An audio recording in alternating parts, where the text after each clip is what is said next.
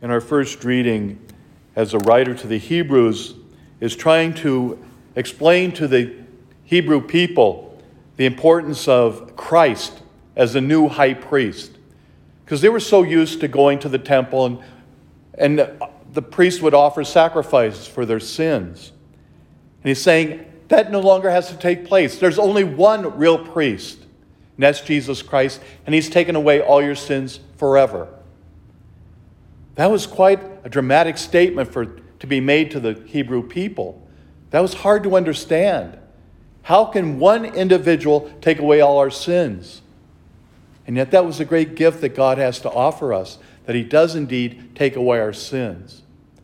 That doesn't mean that we stop sinning. We do. We keep sinning.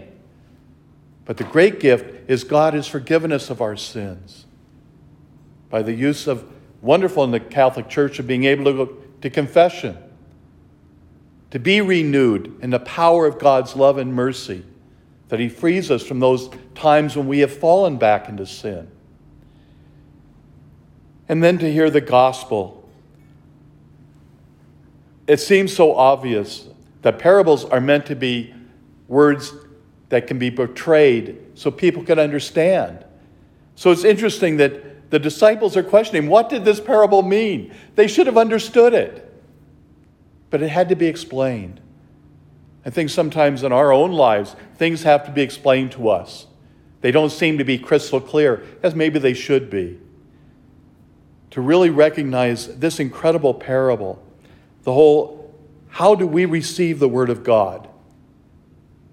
Are we really open to the Word living and through us for the sanctity of ourselves and our world? Can we be that instrument of helping others to see the Word of God and put it into practice by what we do, say, and how we act in our daily lives?